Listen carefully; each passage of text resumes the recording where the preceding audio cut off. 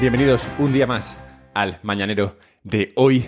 Tenemos que tratar las elecciones en Argentina que se acercan y que se producirán en apenas 2 días. Tenemos que hablar de qué ocurre cuando el ciudadano no es necesario para su gobierno, cosa que estamos viendo con los bancos y los españoles a día de hoy. Tenemos que hablar también de qué pasa o qué podría pasar con Twitter o X en Europa de acuerdo a las nuevas regulaciones que se aprobaron en agosto gracias a la Unión Europea. Dios la tenga en su gloria. Y hablemos también de qué pasa con el cripto en Bitcoin, que se está volviendo de lo más loco. Pero bueno, pasemos a hablar de lo principalmente loco de hoy, que es la oportunidad de Argentina. Hay elecciones el domingo en Argentina. Es la primera vuelta. El formato de elecciones allí es curioso. Bueno, tienen esa primera vuelta que se producirá el domingo y luego otra segunda vuelta si la primera no arroja un ganador claro. Esto es, si hay uno que tiene más de 40 puntos, creo que es algo así, pues ya está, se acabó. Es presidente, presidente y ya está. Y si no es así, si consiguen menos de 40, entonces habrá una segunda vuelta en la cual se presentarían solamente los dos candidatos que más votos tuvieron durante la primera vuelta. Es decir, se concentraría el voto entre esos dos. Pero este domingo, en primera vuelta, se presentan principalmente 3 candidatos con diferentes planes.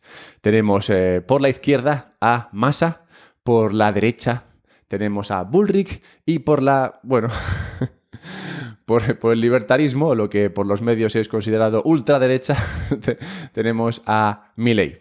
Al final, esta es una cuestión siempre curiosa, ¿no? ¿Por qué el libertarismo es considerado ultraderecha? Bueno, pues yo creo que simplemente lo explica Rayo en un vídeo, pero simplemente porque al final el libertario, en este caso Milei, aboga por menor control todavía del que plantea alguien de la derecha, digamos, como Bullrich, y como abogas por menor control, entonces pues eres más ultra, no sé.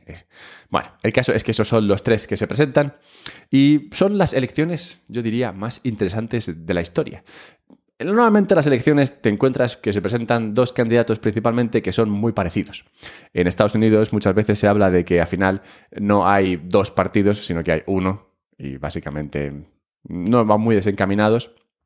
En España se podría decir lo mismo. En general se puede decir lo mismo en muchos países que llevan con la democracia un tiempo. Pero en Argentina ahora mismo se presentan a estas elecciones 3 partidos muy diferentes.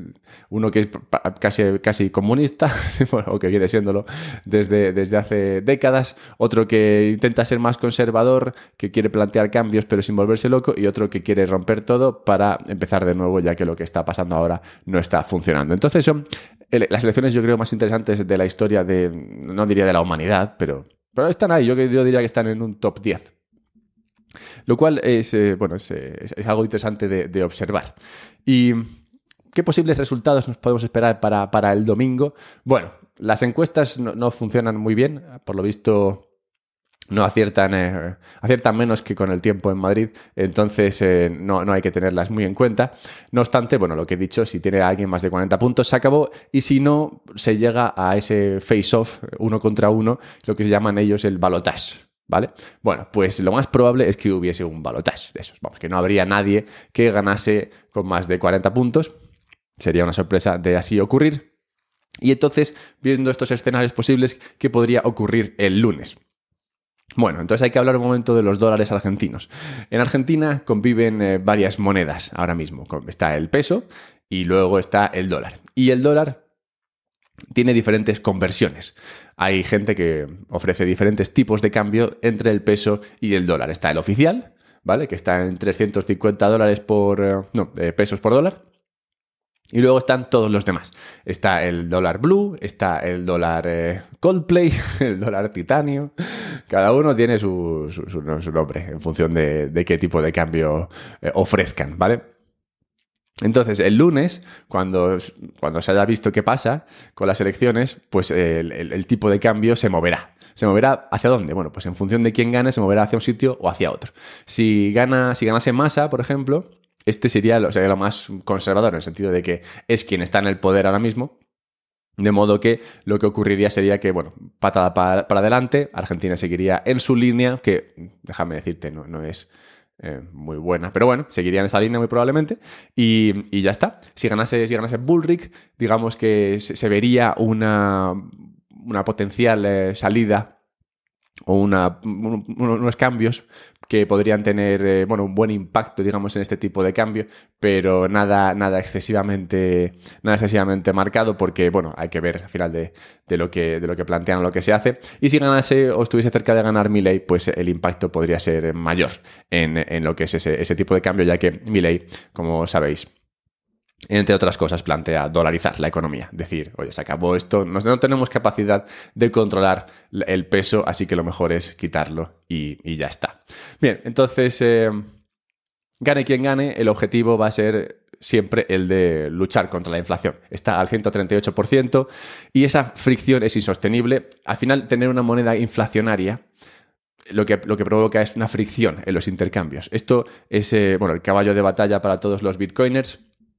Consideramos que el hecho de que tengas una moneda inflacionaria al final castiga el comercio. Si tienes una moneda poco inflacionaria, pues lo castiga. Si tienes una moneda muy inflacionaria, pues lo castiga mucho. Y en el caso de Argentina, la moneda es tan inflacionaria que básicamente el país está prácticamente parado. Tienes que pensar que la inflación es como arena en los engranajes de un mecanismo, y en el caso de Argentina están tirando arena a sacos. Entonces, básicamente, el mecanismo no se mueve. Entonces, habrá que ver qué pasa con las elecciones.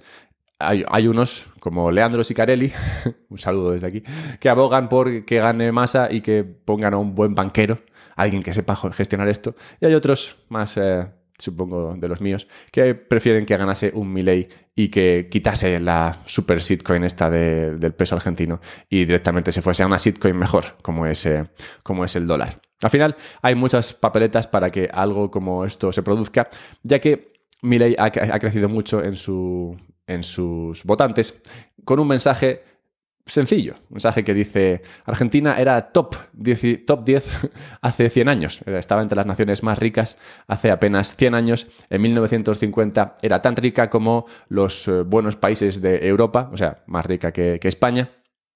Y ahora está en esa situación tan delicada, simplemente porque ha ido poniendo arena, y otras cosas, en los engranajes de su mecanismo y económico, y eso le ha hecho sufrir. Dice Morra, una persona que estaba cercana al gobierno y, un economista de por allí, que, cito, somos campeones, los argentinos, campeones del mundo en perder oportunidades. Cierro cita. Pues ahora tienen una oportunidad para hacer algo al menos diferente. Veremos si la toman. Es bueno el ejemplo de Argentina para demostrar que el ciudadano es necesario. Porque hay veces que a los gobiernos se les olvida que el ciudadano es necesario. Concretamente, se les empieza a olvidar en el momento en el que se dan cuenta de que pueden autofinanciarse sin tener que vivir o subsistir gracias a los impuestos que son capaces de extraer de la ciudadanía. Si un gobierno se da cuenta de que a base de imprimir pasta puede mantenerse para siempre, entonces descubre que realmente ya no tiene por qué parasitar al ciudadano, sino que puede simplemente vivir a lo suyo. Y esa noción, o ser consciente de eso, le lleva, o puede llevar al gobierno a dejar de trabajar para la ciudadanía y empezar a olvidarse de que realmente está ahí supuestamente para ayudar al ciudadano. Cuando esto ocurre, eventualmente, el ciudadano se da cuenta de que el gobierno ya no está ahí para él, sino que está ahí pues por estar, y que lo único que hace es autogestionarse y autoalimentarse hasta llegar a un tamaño totalmente insostenible. Y cuando el ciudadano se da cuenta de esto, rechaza las instituciones del gobierno y entre ellas rechaza el dinero.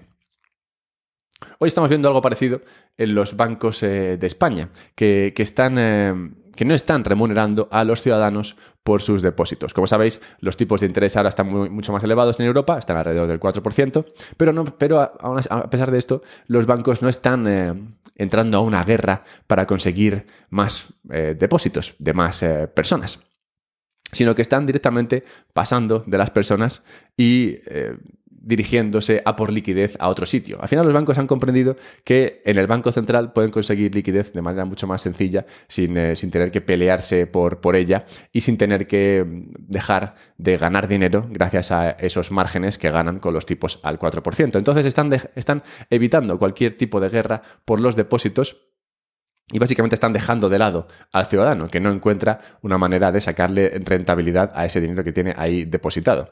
Y esto es un poco parecido a lo que comentaba antes de cuando un Estado se olvida de que se supone que está ahí por los ciudadanos. Los bancos también están ahí, supuestamente, ¿no? por los ciudadanos. Y eventualmente el ciudadano se dará cuenta y rechazará al banco. ¿Qué impacto tendrá esto? Bueno, eso está por ver.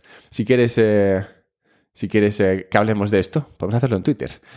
pequeño anuncio. Luego seguimos con Elon Musk hablando de Twitter. Pero sí, pequeño anuncio, nada, simplemente haceros partícipes de mi situación. Y es, bueno, pues este podcast sale aquí adelante con mi esfuerzo, así.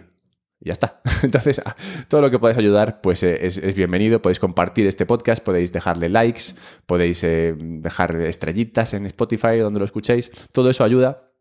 Y también ayuda si echáis un vistazo a los sponsors del canal, como por ejemplo Relay, que te permite comprar Bitcoin de manera segura, o Bitbox, que te permite guardar ese Bitcoin de manera segura. Encontrarás ambos servicios y productos en la descripción de este podcast con descuentos que te permitirán acceder a ellos de manera más barata. Así que, hala, chachipiruleta. Bien, hablemos de Elon Musk y de Twitter y de la Unión Europea. Siempre que hablo de la Unión Europea tenemos un problema. Elon Musk está considerando cerrar Twitter X en Europa, o al menos quitar acceso a los europeos a esta plataforma para así no tener que cumplir con una nueva regulación europea.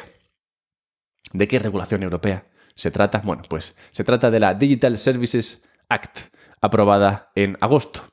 Que tú dirás, ¿esto cuándo pasó? ¿Por qué pasó? ¿Quién votó esto? Bueno, ocurrió en agosto. Esta regulación nace, no obstante, tranquilo porque es por tu bien, esta regulación nace con el objetivo de permitir un Internet más seguro para todos. Y yo que me alegro, porque francamente paso mucho tiempo en Internet y el grado de ansiedad, el temor, el terror que me lleva a abrir ventanas y navegar por Internet, la verdad es que es totalmente inasumible y me alegro de que la Unión Europea se haya dado cuenta de lo mal que lo paso en Internet y venga a ayudarme. Bien, pues ahora que la ley ha entrado en vigor, los usuarios de la Unión Europea podrán ver que los contenidos de las 19 plataformas digitales incluidas en la lista, entre ellas Facebook, Instagram, Twitter y demás, podrán entender cómo, cito la regulación, por primera vez se facilitará a los usuarios información muy completa sobre los motivos por los que se moderan, suprimen o prohíben contenidos, lo que garantizará la transparencia. Cierro cita de este funcionario de la Unión Europea. A ver, básicamente esta regulación, entonces, como vemos, viene a moderar el contenido que se comparte en estas plataformas. Y como siempre, el problema está en quién decide, ¿no?, lo que se modera. ¿Quién decide qué es lenguaje de odio, por ejemplo? ¿Quién decide que esto está bien decirlo y quién decide que esto no está bien decirlo? ¿Quién decide lo que es desinformación y quién decide lo que es información? Claramente quien decide es quien está en el poder. Y si se dice algo en contra de lo que dice el que está en el poder, eso pasa a ser inmediatamente desinformación, sea o no información, o sea o no algo que permita avanzar el discurso. La mitad de lo que digo aquí, y por esto estos temas me preocupan, la mitad de lo que digo aquí en este podcast y lo que digo en Twitter y lo que digo en otros sitios donde comparto mis ideas, va en contra de lo aceptablemente mainstream. Y bueno, esto no quiere decir que yo siempre esté aportando información veraz y que esté en posesión de la verdad y que gracias a que me escuchas o gracias a que yo comparto mis ideas el mundo es un lugar mejor. No, pero es verdad que es importante que todas las opiniones convivan y todas las opiniones compitan, porque si tú dejas que solamente las opiniones de un lado sean compartidas y sean tratadas y sean habladas, entonces es imposible que te acerques a la verdad. La verdad es algo probablemente intocable, es algo que no puedes inalcanzable, pero solamente te puedes aproximar a ella si observas, si escuchas opiniones de diferentes puntos de vista. Pues Solamente de esa manera serás capaz de crear un juicio que sea objetivo. Y por eso es importante que todo el mundo diga lo que sea, que sean tonterías, que sean chorradas, que sean locuras. Es importante que todo eso conviva porque es a través de esa confluencia de ideas que nos acercamos a las mejores ideas. Así que la Unión Europea claramente no está ayudando a que nos acerquemos a la verdad. Al revés, probablemente nos está alejando de ella. Cripto en Bitcoin. Hace una semana hablaba de un nuevo desarrollo que se había producido, el BitVM, que lo que iba a permitir era convertir a Bitcoin en una especie de virtual machine, igual que es Ethereum. Iba a permitir esos smart contracts sobre Bitcoin. Bueno, pues ayer, o hace un par de días, en algún momento esta semana, se anunciaron los Taproot Assets. Si recuerdas Taproot, esta fue una actualización que permitía más flexibilidad a la red de Bitcoin, sin cambiar lo básico de esta blockchain.